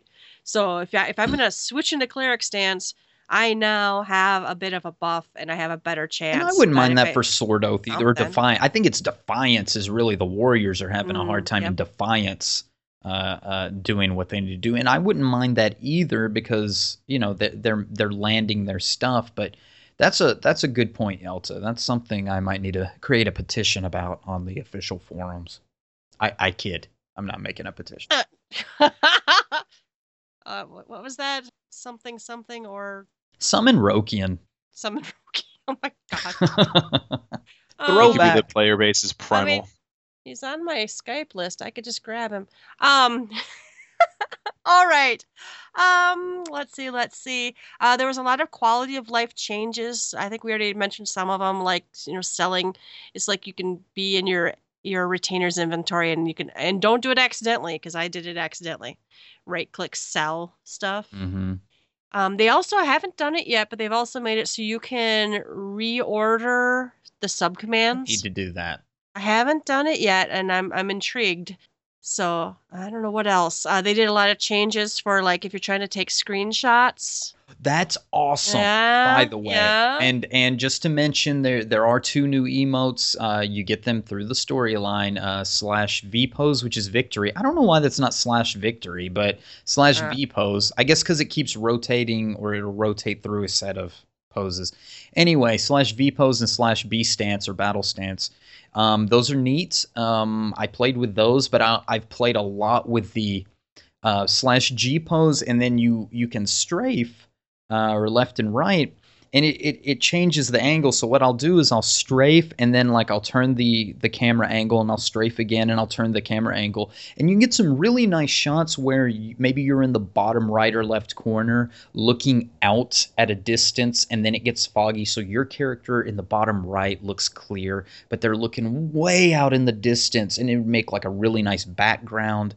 Really nice screenshots. Cinna and I, at the end of Lost City, took a really nice screenshot at the boss statue, and we're goofing around with the battle poses. Just, I don't know, this kind of stuff is fun. I'll spend 10, 15 minutes. I'll take screenshots anywhere. I carry the sun minion on my hotbar. I will come up with a spot and take screenshots anywhere, anytime. Yeah, I'm weird. Yeah, I'm the guy that said that glamour was for kids and I hate Barbie dress up. And I'm the first thing I did when we got into this game was, number one, when patch 3.2 came out, the first thing I did was I grinded red scripts to get the book for the Orchestrion. Then I made the Orchestrion. And the second night, we farmed turn 5 for glamour. That was my original 3.2 experience. What have I become? What have you become? But some fun stuff. One thing that we discovered, because this is annoying as hell, when you log in, a play guide pops up. If you log in now after 3.2, a little pop-up appears and it says, do you want to go to the Play Online Play Guide or something to that effect, and go to a website.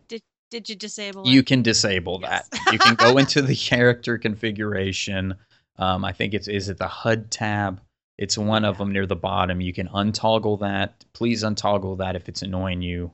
It annoyed the hell out of me.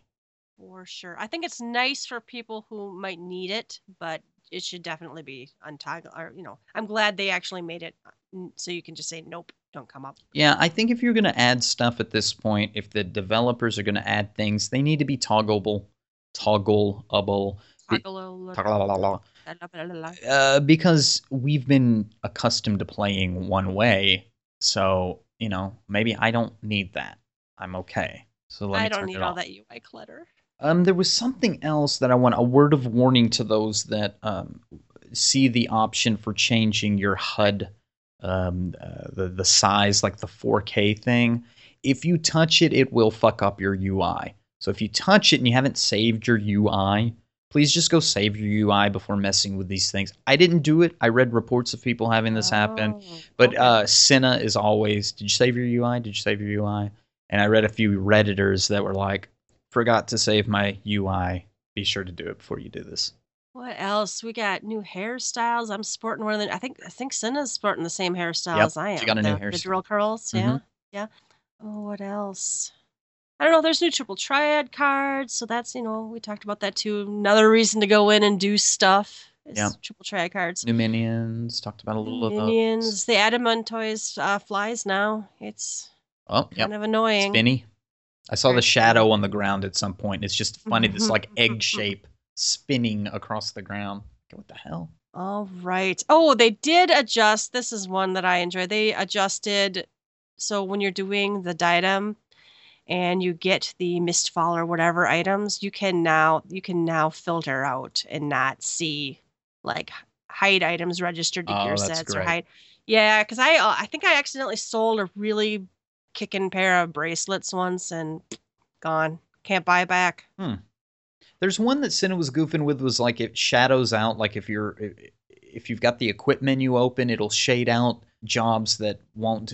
She was playing with it, we couldn't figure it out, so we'll have to play with it some more, where like it darkens the color of the item if you can't equip it on any of your classes. Like, oh really? Yeah, like I didn't see that. If you have like a level 50 fisher and you have a 60 rod, and it's like it lights up like you could equip it if you're not on the fisher class, but if you go to fisher, of course it darkens. You can't, yeah. But I think you can toggle this where it'll darken it on any class. You can't equip. I don't know. I could be completely off base, but there's something to that.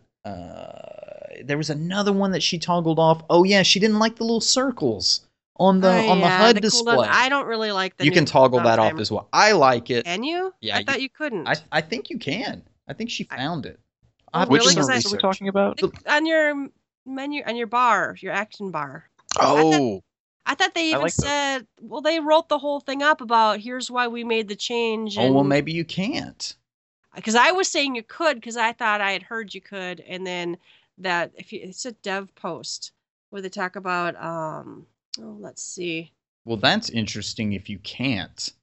Option to remove the circle image on skill cooldown is the and so Zexos had posted a long thing from the UI lead, and he's like wrote this huge long Maybe that's thing. what I heard was the argument.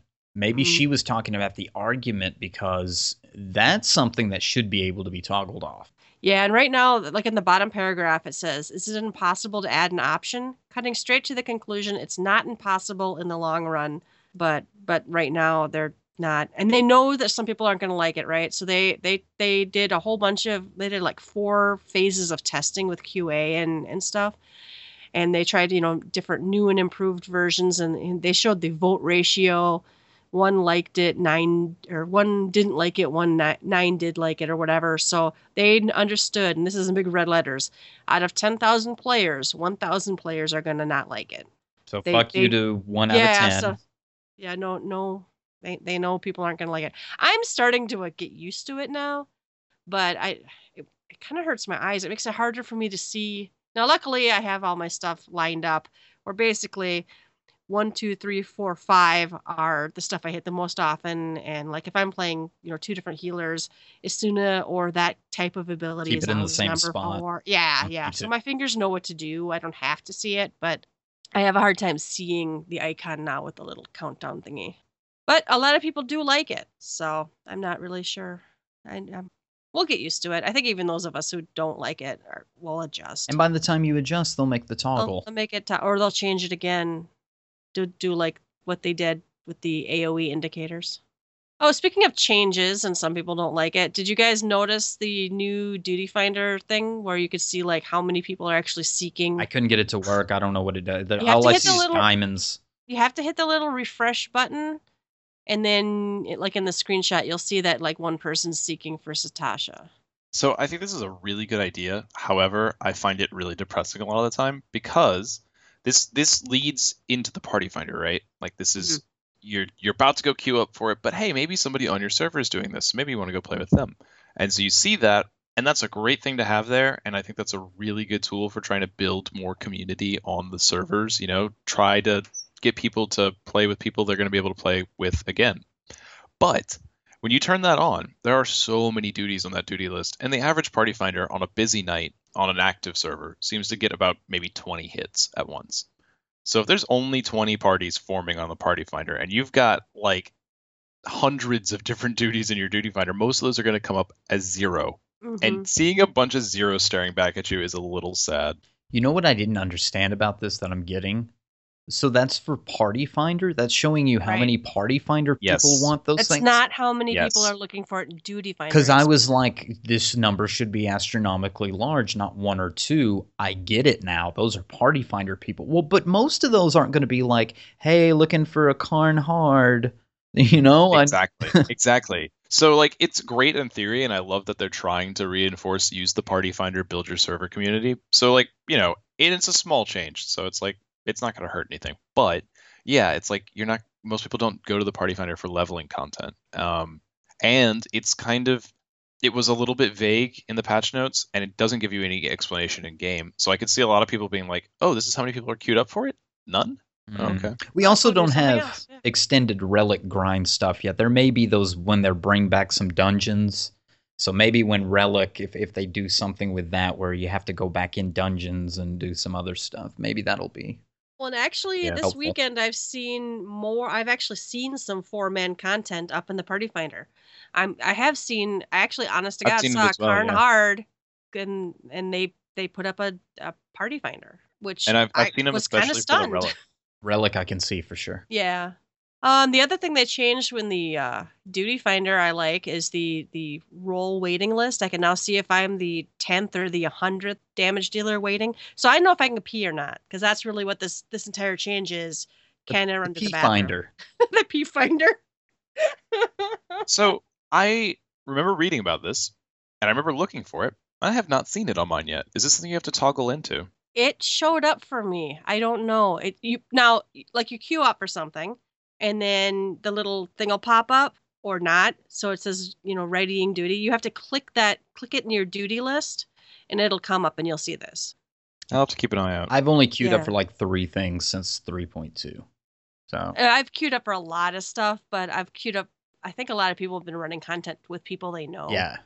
So I don't think we've seen this a whole lot because it just gets you in. But I have seen it. I do like it.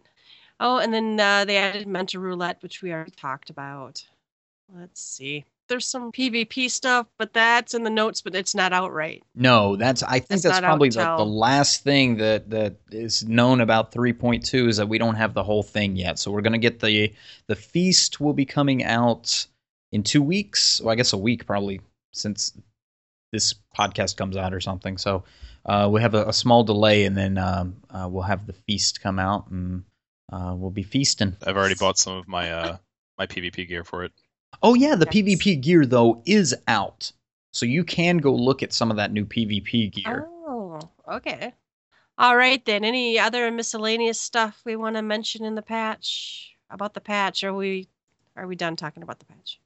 I like the patch. I thought it That's was. your overall thought? I thought it was a Overall. good. I thought it was a good. Listen, patch 3.1 was very lackluster to me, and I think for most of the community, we expected more out of 3.1. Now, whether that was a true statement based on factual evidence, or if that's just anecdotal, what my gut feeling was, and many other players' feelings were, but 3.2, I feel like now we're starting to have enough content that I feel like I've got several things I need to be working on, and just the things like Diable High Allegan and the mounts in more primals, the number of primals we have now. I'm starting to feel like we finally have a balance where there's enough content that many tiers of players are having an enjoyable time, and I don't foresee this running out in a month. I haven't done any content at this point from 3.2 that I think, yeah, this is going to last about a week, and nothing that's going to involve multiple people. Yeah, maybe Hall of Novice or maybe Stone Sky Sea, but not the raids, not Alexander, not Sephiroth. These should have some longevity, and once we've beaten it, we'll go back again. There's reasons to go back, and that's what I'm thankful and am really happy about with patch 3.2. That's my overall thought. How about you, Zante? Any last thoughts? I'm in a very similar state of mind about this. It really hits exactly what I think we needed, which was more playability. So yeah, good stuff all in all. I liked the patch. I'm hoping it'll be interesting in 3 weeks and 4 weeks and 10 weeks out, but we'll have to see. I got so bored after 3.1. I'm hoping that doesn't happen again. However, I've also upped my networking, and this has nothing to do with the patch. We have kind of upped our trying to be more involved in other link shells and stuff to have, drum up more people to play stuff with. So I think that'll help also. So I think it was good job. Well done, patch 3.2. Yes. All right, I think we're going to skip over the what's on tap. I think we covered some of the highlights for the developers blog or tracker. There's a lot of stuff, but it was like, we're going to fix this, and we've realized that. And all right, but let's take some shots. Let's just discuss quickly here. So some people have mentioned that the new Sephiroth music sounds a little bit bit little similar to When Worlds Collide by Powerman 5000. Now I'm familiar with the song. I know that song. I'm from Minnesota, and that was all that played on the local rock station. Oh wow! See, for like 2 years. I don't even know who they are. Yeah, you don't even know it. Okay.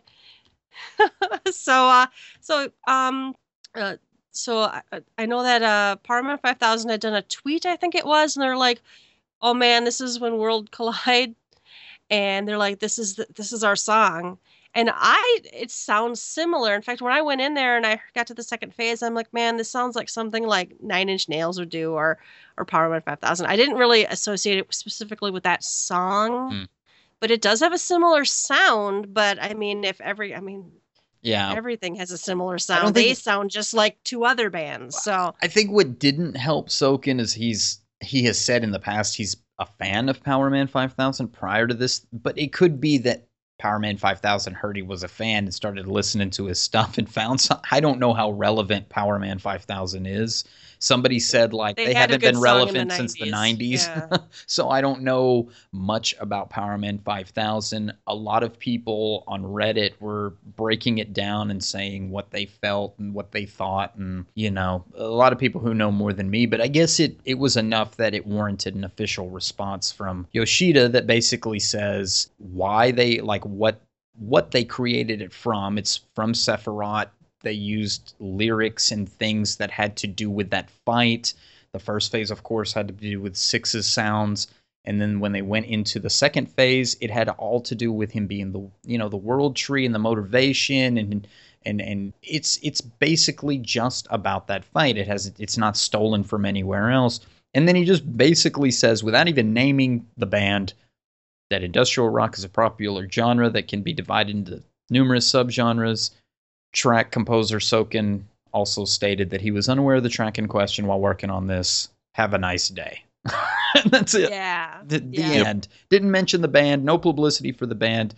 I don't really buy the fact that Soken was unaware of the track. If he said he was a listener, he's probably heard it before.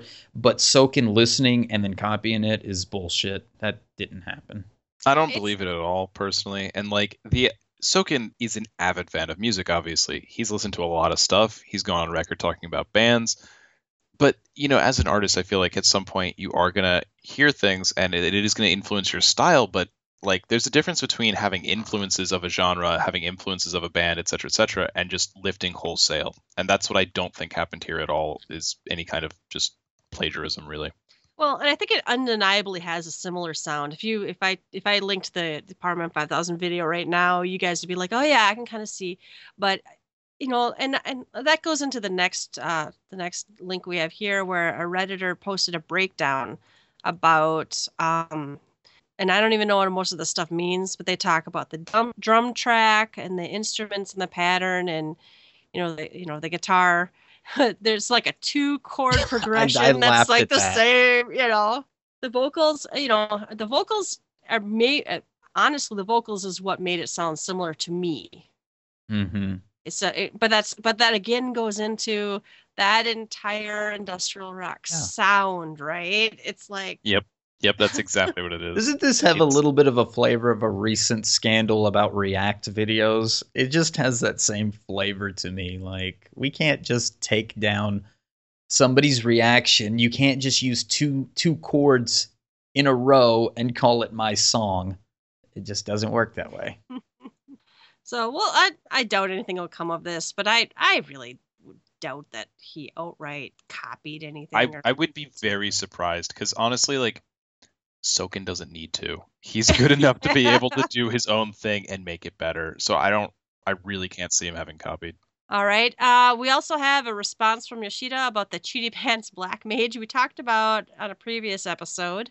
I think it kind of comes down to they've received a lot of reports. He cheated. They were able to confirm players were circumnavigating aspects of the game system. So, and did it sound like a third-party software? I'm not sure, but it has to do with I think it is, and I think it has to do with the throttling of how it times server side versus client side with the lag and latency and cast times, and they were able to manipulate it where it almost had no cast time and it was just popping off like almost every time you hit the button. So yeah, it sounded like it wasn't just exploiting a timing thing, which is what a lot of people were like, that guy's just that good and he was able to, just time his casts right. No, this was outright cheaty pantsness. All right. I know also I think they said they were going to do something about it. I don't know if they were going to tighten up the client server checks or what. I'm sure they banned that asshole, so he's gone. And it sounded like it was more than one the way they wrote it, but it's hard to tell. All right, happy hour. We don't have any listener questions. I think we have a post, but I think we're gonna discuss our contest. We said a couple episodes ago we are going to have a contest. We got a contest. We don't even have a name for the contest. We should come up. By the time we talk about it, we will have a name. So we'll give you the rules and what it is, and then we'll give you a name of it. Okay. Okay.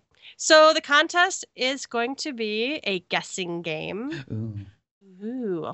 Okay, here's what you guys got to do. You need to guess the combined playtime. So if you do /playtime, the combined playtime of Ruby and Yelta added together. Yes. Okay. And at exactly noon, well, yes, exactly when we're done recording this. Exactly when we're done recording, which will be exactly noon. Nobody can prove it, but it'll be exactly noon. No, I'm looking at the clock. It's going to be pretty close. We have an exact time that we're picking, so we'll do it at the exact same time, adding it together. It will be today as soon as we end the podcast. We will lock that time down, and that's the time you're going to be guessing.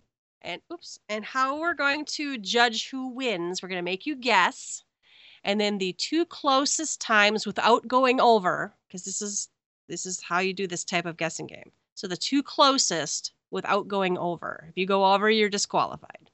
So the two closest guesses win. The prize is any one item from the MOG station valued at $15 or less. So one item, $15 or less. 15 US dollars. US dollars.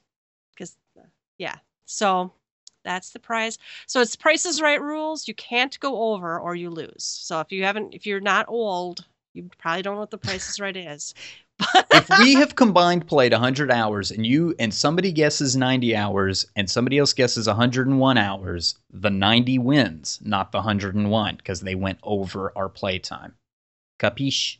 And you must give your guess in the format of XX days, XX hours, and XX minutes. So if you go into the games, type /playtime, that is the format you need to give us your guess in. So 100 days, 45 hours, 30 minutes.